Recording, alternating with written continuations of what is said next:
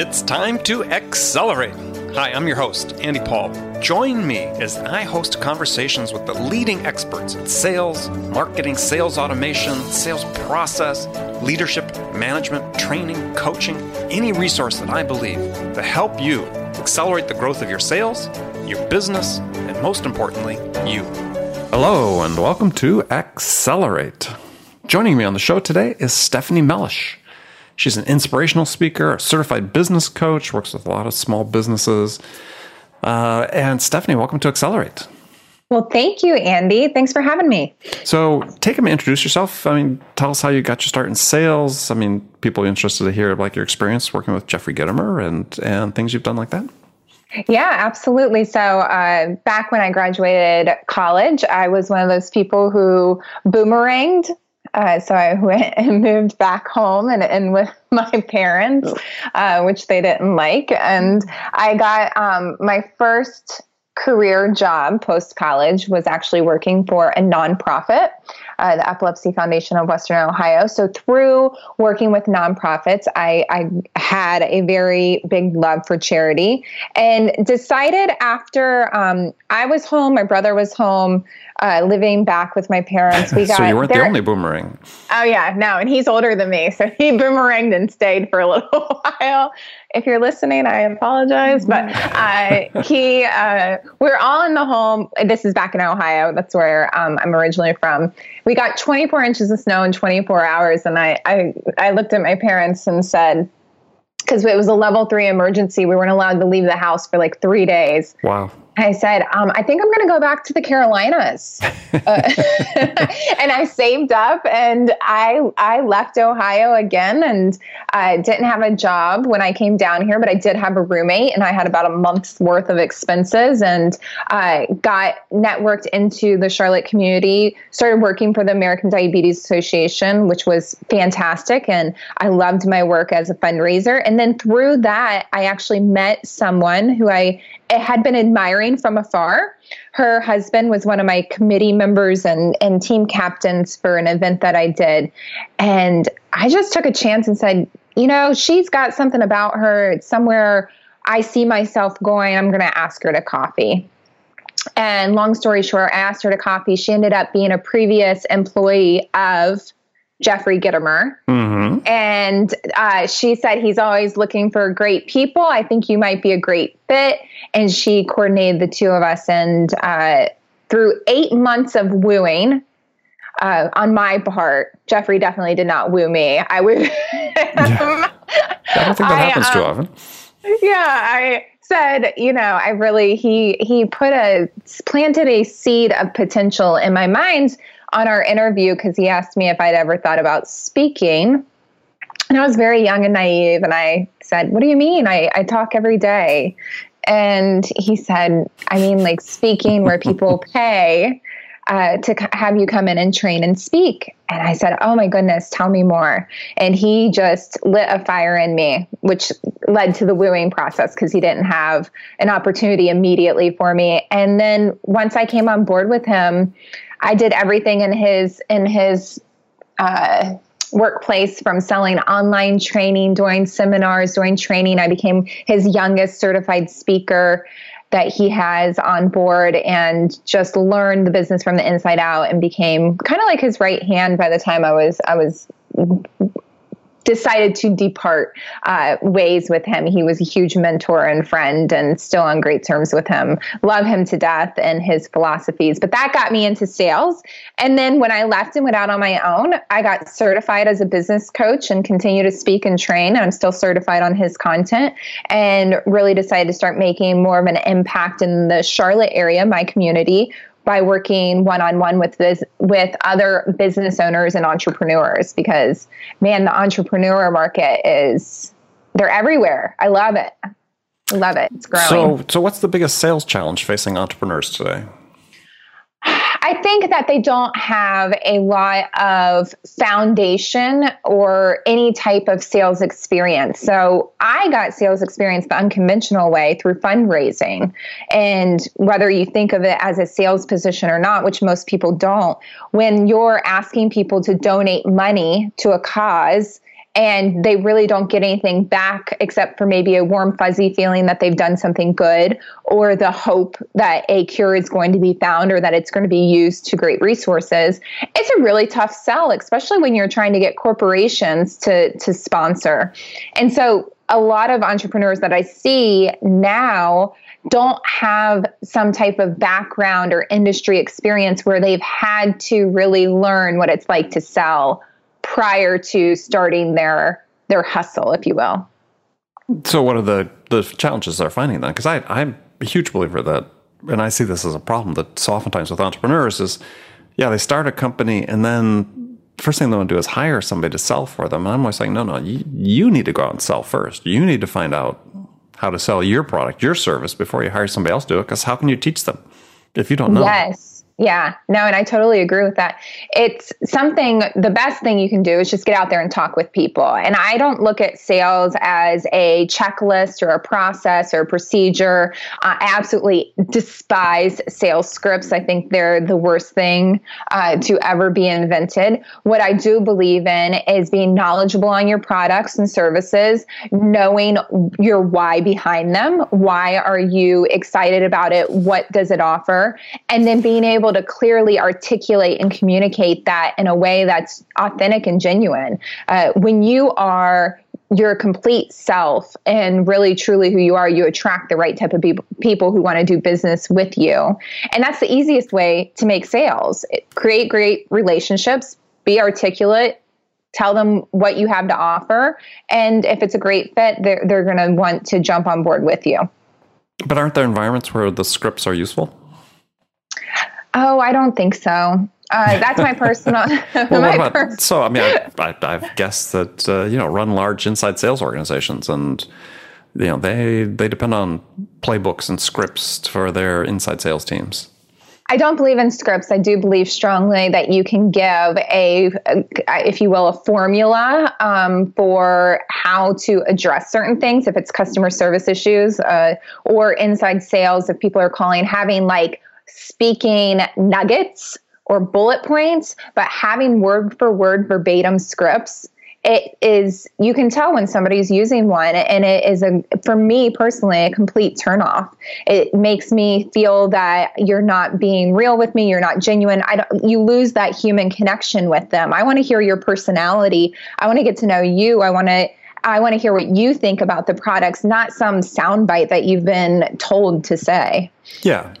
Well, but the soundbite could be the nuggets that you talk about. I mean, I think one of the problems that because I agree, people that read word for word or close to when they're asking their questions, so on it's very off-putting for sure. Yeah.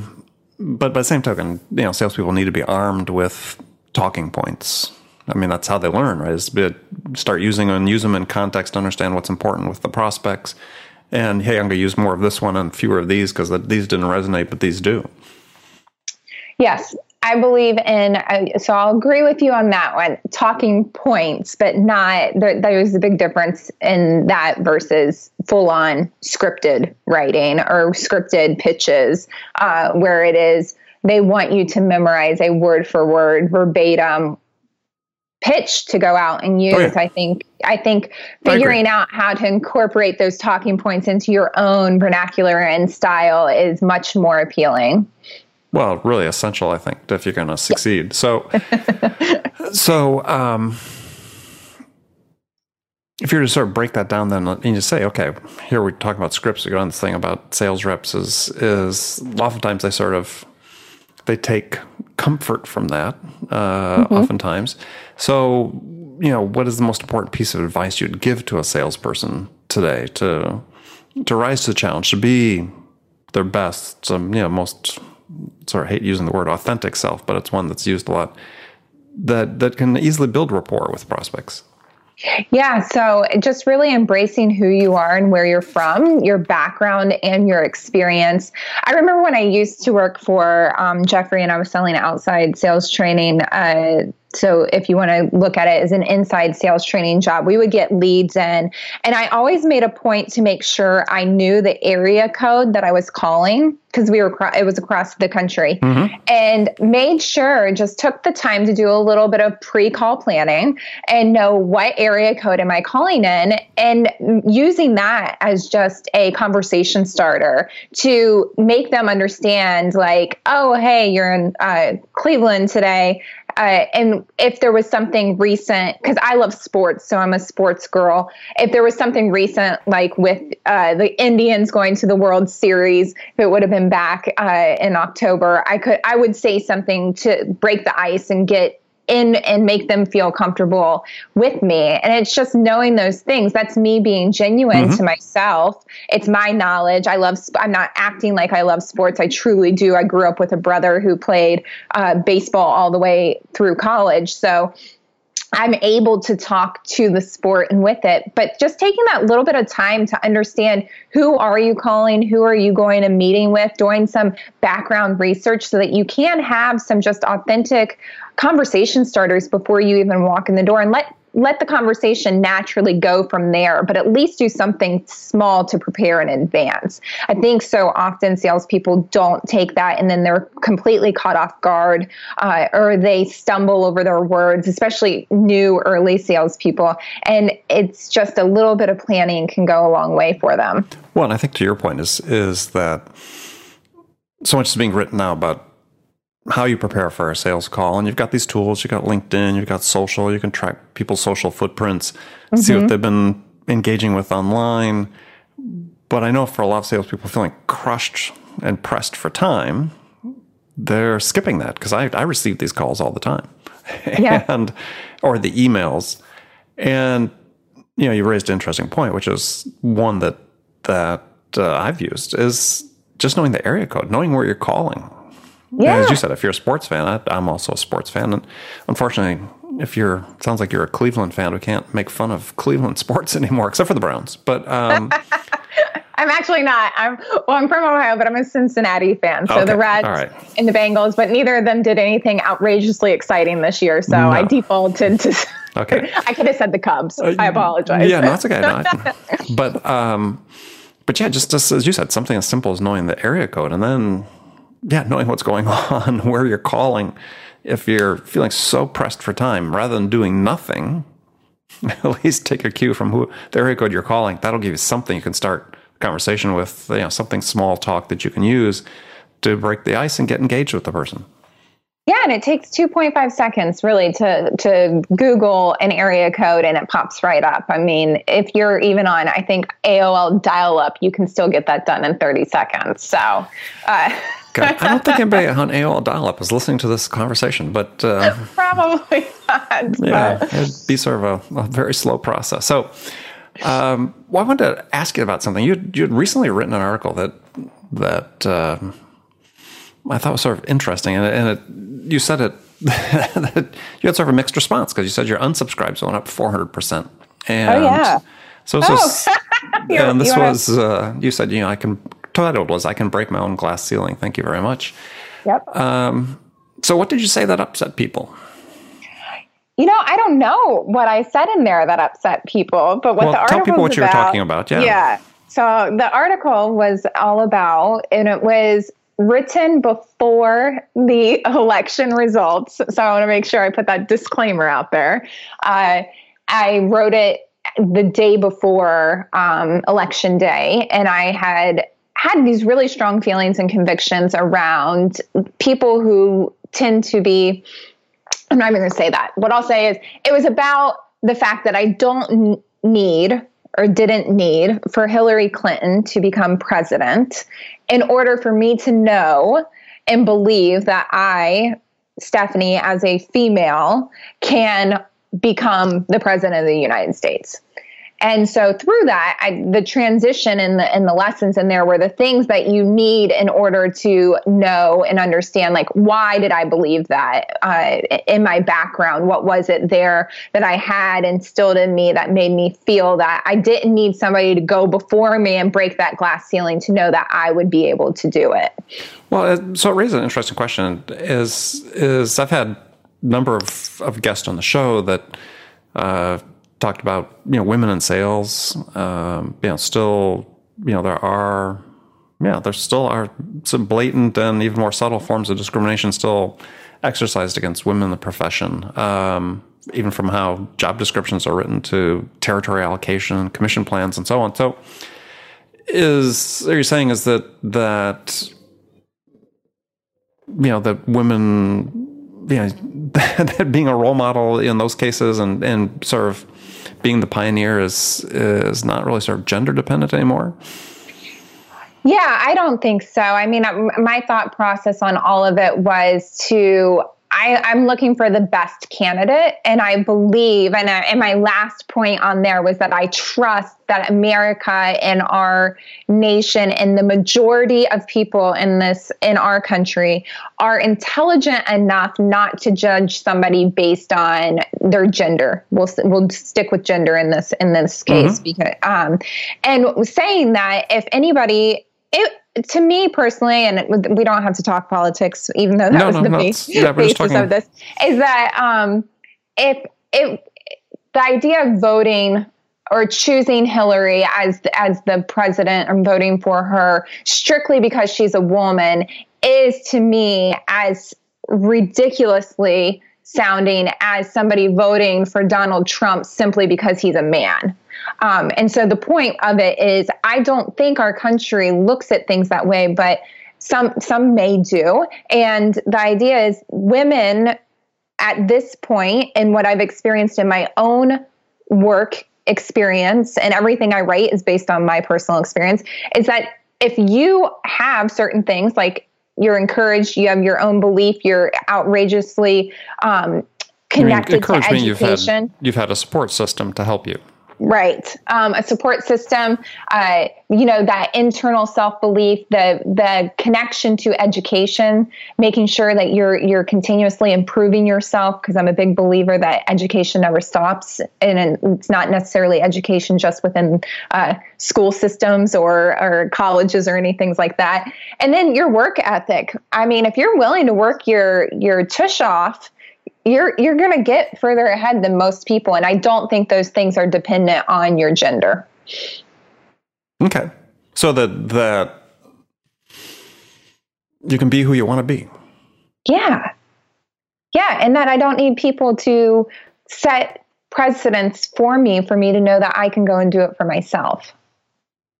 And I think everybody should think that way, or I hope they do. That was my encouragement in writing that the only reason why there's a glass ceiling is if you put it there in your own mind to begin with. So in your experience working in sales and you sell your own services, have you ever encountered what you thought was sort of subtle forms of discrimination because you were a woman?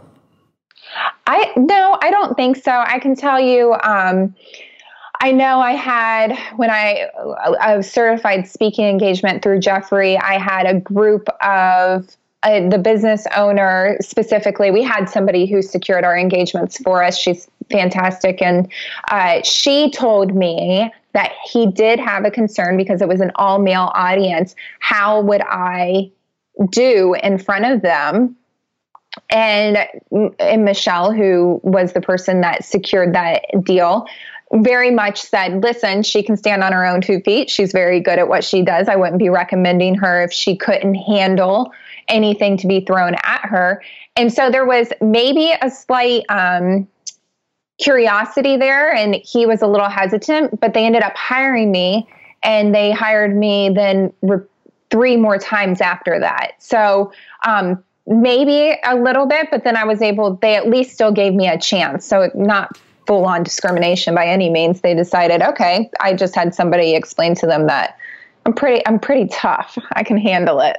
So I love it. So what advice would you give to, young women who are looking at possibly getting into sales? Because it's an issue that's been identified by researchers. There's it's in many industries, and tech is certainly one. There's some study I read in the insurance industry. Hard time attracting women to the profession. Here's one that's sort of at odds. You'd think that would be kind of strange because sales, more than anything, you would think is your success is really dependent on the work and effort and so on you put into it. Mm-hmm. But yeah, hard time attracting women into the profession. And part of it, they've said, gosh, well, that's because, look at job descriptions, they're written sort of really from a male perspective, right? We want extroverts, aggressives, hunters, Yeah. So what advice, if you're mentoring a young woman who's thinking about leaving school and, after they leave school, starting a sales job or considering whether even to apply, what guidance do you give them? Yeah. So one of the things that I've seen more and more with female entrepreneurs who are breaking out onto the scene is there is a need.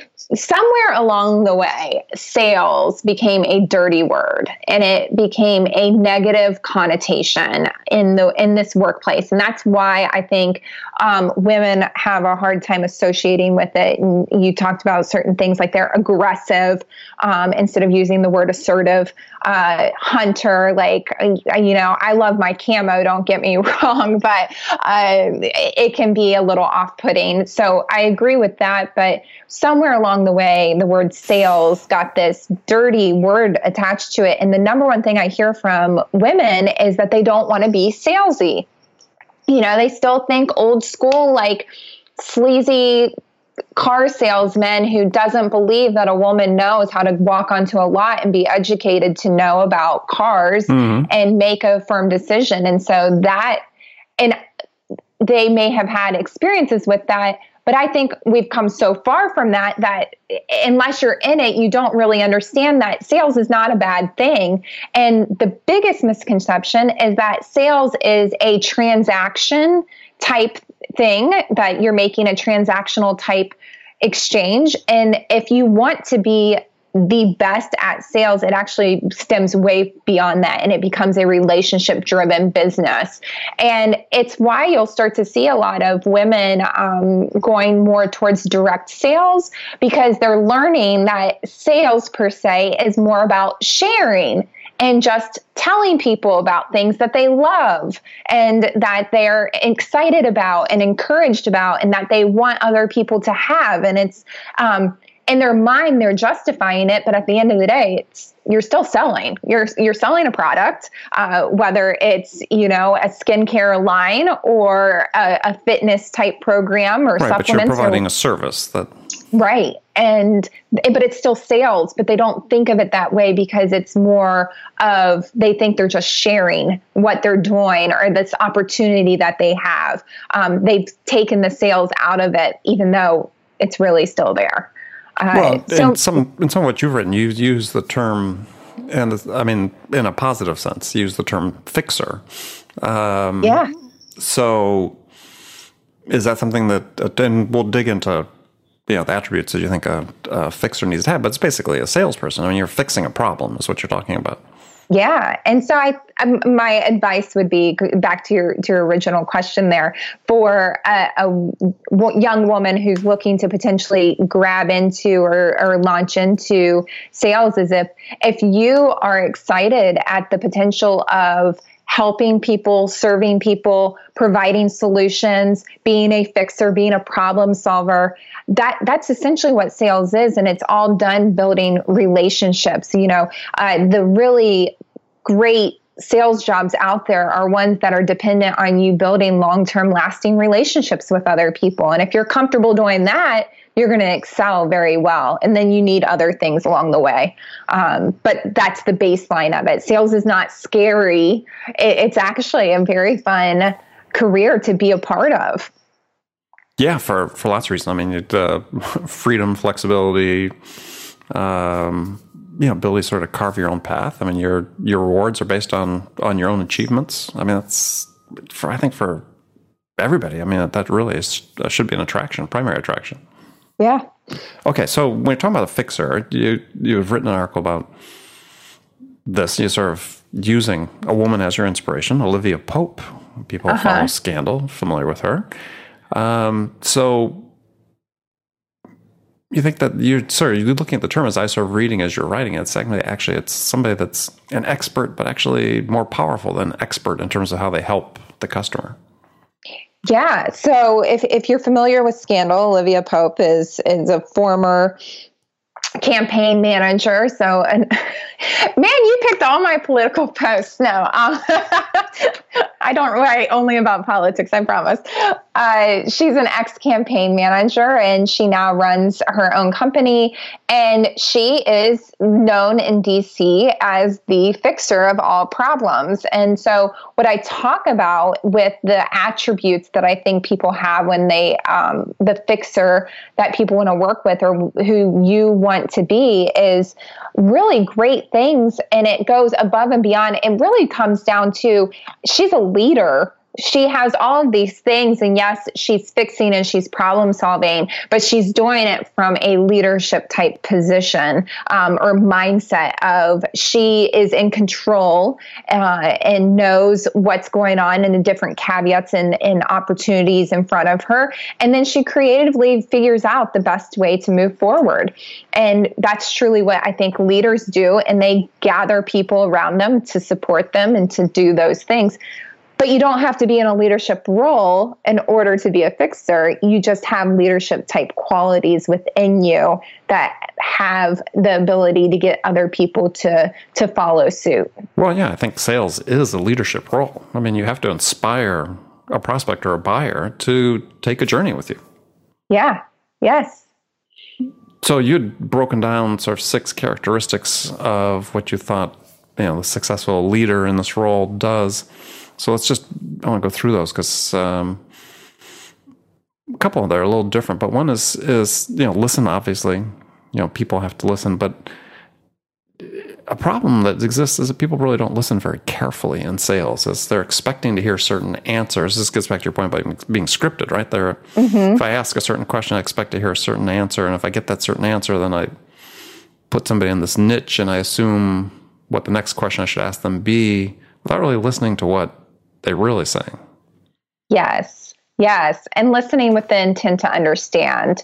So most times we listen while we're listening while formulating what we want to say next, right? Because we're naturally selfish people. And that's just ingrained in us. And so taking a step back and actually pausing and listening with the intent to understand. So you're really hearing what they're saying. I have my poor husband, I use him as an example quite frequently when I talk about different things, but there is a major difference between listening and hearing. Like, do you really hear me? Do you grasp what I'm saying? And are you comprehending it and computing it and thinking through it? Or are you just kind of like half listening and not really paying attention and thinking about what you want me to cook you for dinner tonight or something random like that? But I don't cook very often, so it's usually takeout. But, so listening. And I had a great conversation with a woman this morning, a business owner, about how there are people that just talk all over you and they don't take the time to listen. Or they're just wanting to know what's next. And I think especially with salespeople, when you have a lot of pressure on you to meet certain quotas or you're on limited time, you want to rush the process. But the listening is the key to sales, because if you're not listening and understanding what the customer wants and what they're truly telling you, if you're not hearing them, then you're not going to go anywhere. Like you said, you're going to place them to a box and it may be the wrong box. And nobody wants to be in a box. Well, yeah. And then you also, to your next point, is if you're not asking the right questions and you're not really listening, then you're not going to understand what their desired outcome is. I mean, too often salespeople just want to sort of understand, what do I need to do to get to the next step, as opposed to understanding, what does the customer want to have happen here as a result of this transaction that we're going to do? Yeah. It's really knowing what's the outcome, and understanding that outcome also identifies one other major thing, which is their expectations. So if you know where they're wanting to go, what is their desired outcome, then you can work backwards from that. But it also gives you an idea of what are their expectations. And if you can set expectations up front, you will save yourself a lot of pain. So often, in both personal and professional lives, we place certain expectations on people or events or things that are coming up, and we're consistently let down because those expectations were actually wrong, or we expect too much, or sometimes when you expect too little, then you're blown away. But making sure, especially through the sales process, that you know what is the client's desired outcome and what are their expectations. And because there's certain things that will separate you from everybody else. If they expect to be responded to no more than don't allow more than 24 hours in this process to go by without responding to me, you want to know that up front, because if you're not able to get back to them, you can tell somebody else to get back to them. There's all of these things that come into play and roles when you talk about outcomes and expectations. Yeah, and I was just thinking the example that you were just giving us is, for me, because that's responsiveness is one of my hot buttons that I write about extensively, is that, your own personal sales process should be set up so that you can always exceed expectations. So while I agree you want to understand what the customer's expectations are, I think the most successful people are those who go into the selling knowing and having in place their process so that, like a client I worked with, they got back to every new lead that came in within 30 minutes. I tell you, the customer expectations are never going to be that fast, but it was decisive for them. So they went into every transaction having those processes set up. So I think it's really important for entrepreneurs, small businesses, when you're setting up your sales processes, think about so the optimum thing you can do that even from the get-go, before you ask the customer, is going to exceed their expectations, and keep asking and inquiring, because you may find out that somebody's actually has maybe greater expectations than what you thought. But if you sort of set that stage, it's like, we're going to do beyond what our competition does. We're going to be the number one most responsive organization. Customers will reward you. Yeah. And making sure that you check in and have touch points along the way, because expectations shift. And sometimes outcomes shift, what your desired outcome is. So making sure that you're always keeping those lines of communication open, and that you don't just ask questions at the beginning of a process or once you are closing the sale. You want to make sure that you continue beyond that, because that's what creates lifelong customers who are going to rave about you. There's still stuff to be done after they say yes. Oh, absolutely. Yeah, I know that. Yeah, the sale doesn't stop when you get the order. It's when they get the value from it that they're investing in. And to a point you made earlier, which I think is absolutely right on, and this is something I think that people tend to be forgetful of, is that the process of selling to your prospect changes them. Because as they learn more and more about what is possible, then, their desired outcomes, as you said, could change. Yeah. So unless you're continually requalifying them and asking great questions, you're going to miss that opportunity. So, it's not a one and done when it comes to qualification or identifying what their ultimate goals are. Yeah. So, Stephanie, in this last segment of the show, I've got some hypothetical questions I posed to all my guests, standard questions I posed to all my guests, one of which is a hypothetical scenario. And so we'll start with that. So in this hypothetical scenario, you, Stephanie, have just been hired as VP of Sales by a company whose sales desperately need to be turned around. They've stalled out, flatlined. CEO is anxious to hit the reset button. So what two things could you do your first week on the job that would have the biggest impact? Fire everyone. No, I'm just kidding. I'm so just messing around. No, I'm kidding. That is a fun hypothetical situation there, Andy, that you're just throwing at me. So what two things in the first week would make the biggest impact?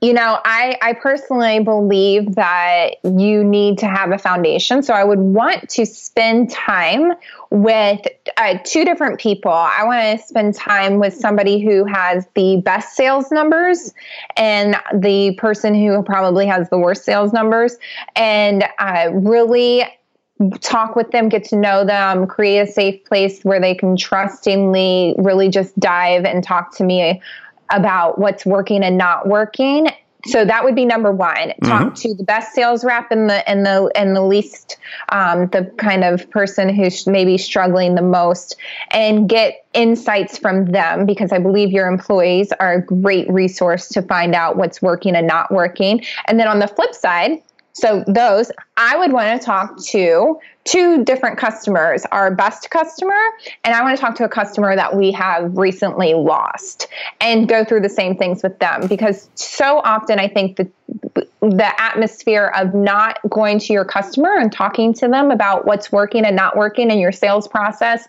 or in your service or what you're trying to accomplish, they are a wealth of knowledge for you. Your customers, there's a reason they bought from you. So if you can find out what the predominant reason is, you can start duplicating things. And if you find out why they're not coming back, then you can fix it. But so many times people don't go and use the customer as a resource, or they don't take the time to learn and see what are our best people doing right and what are our struggling people really struggling with, so we can bring them up to the next level. Okay. All right. Good answer. Okay. So now some rapid fire questions. You can give me one-word answers or elaborate if you wish. So when you, Stephanie, are out selling your services, what's your most powerful sales attribute? Coffee. Staying awake. No. I do almost all of my prospect meetings, if I can, face-to-face over a coffee meeting. And I believe it's a non-threatening atmosphere. It gives me a chance to really listen. And then some people may think this is crazy, but it tends to work for me. I don't talk price right out of the gate, especially with a prospect. I wait until later. I want to get to know them, understand what are they looking for, and figure out if we're a right fit. And then I'll dive into that in a subsequent, usually follow-up email. Then I do that. So probably for me, creating that atmosphere where it's casual and comfortable and inviting. And I do that through coffee. And if they don't drink coffee, then we'll figure out something else. Okay. Who's your sales role model? Man, I think I have to say Jeffrey for that one. And I'm not just saying that because he's my mentor. I mean, I've seen him in action, and the man is just absolutely intelligent beyond belief, and has been such a blessing to my life. Okay. And he's just good. He's very good at what he does. One would expect, yes. So, what's the one book you think every salesperson should read? Mine. Besides your own. No.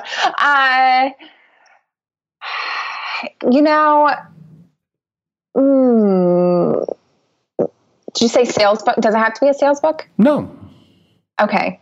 I like The Go-Giver. I read it several years ago, and it's a great give first philosophy book. And I believe that if more people ran their businesses and their selves or their sales positions, whatever you want to call it, that way the world would be a better place. Okay. By Bob Burg. Great book. And he's been a guest on the show as well. Oh, good. Okay. So finally, what music is on your playlist these days? Taylor Swift. Okay. I know. You know what? That is, she's fantastic. If you look at her the music is fun and it's whatever, but as a business person, brilliant. Oh yeah. Yes, very much so. Well, good. Well, Stephanie, thank you for joining us. Tell people how they can find out more about you. They can visit my website, which is my name.com, StephanieMellish.com. And that really houses all of my resources for you. So you can go there and you can find my book. You can find I do short 2 to 3 minute videos that you can find, all of my blogs on there. You can find out how you can work with me, whether it's through speaking engagements or as a certified business coach. But my website's going to be the best place. And then any of my social media platforms, you can find me using the same name, Stephanie Mellish. Consistency is key. So if you go and type in Stephanie Mellish on any of the platforms, you're going to be able to find my handle. Okay. All right. Well, again, Stephanie, thanks for joining us. And friends, thank you for spending the time with us. Remember to make it a habit every day to deliberately learn something new to help you accelerate your success. And easy way to do that is take a minute, listen to my conversations with top business experts like my guest today, Stephanie Mellish. who shared her expertise about how to accelerate the growth of your business. So thanks again for joining me. Until next time, this is Andy Paul. Good selling, everyone. Thanks for listening to the show. If you like what you heard and want to make sure you don't miss any upcoming episodes, please subscribe to this podcast on iTunes or Stitcher.com. For more information about today's guest, visit my website at andypaul.com.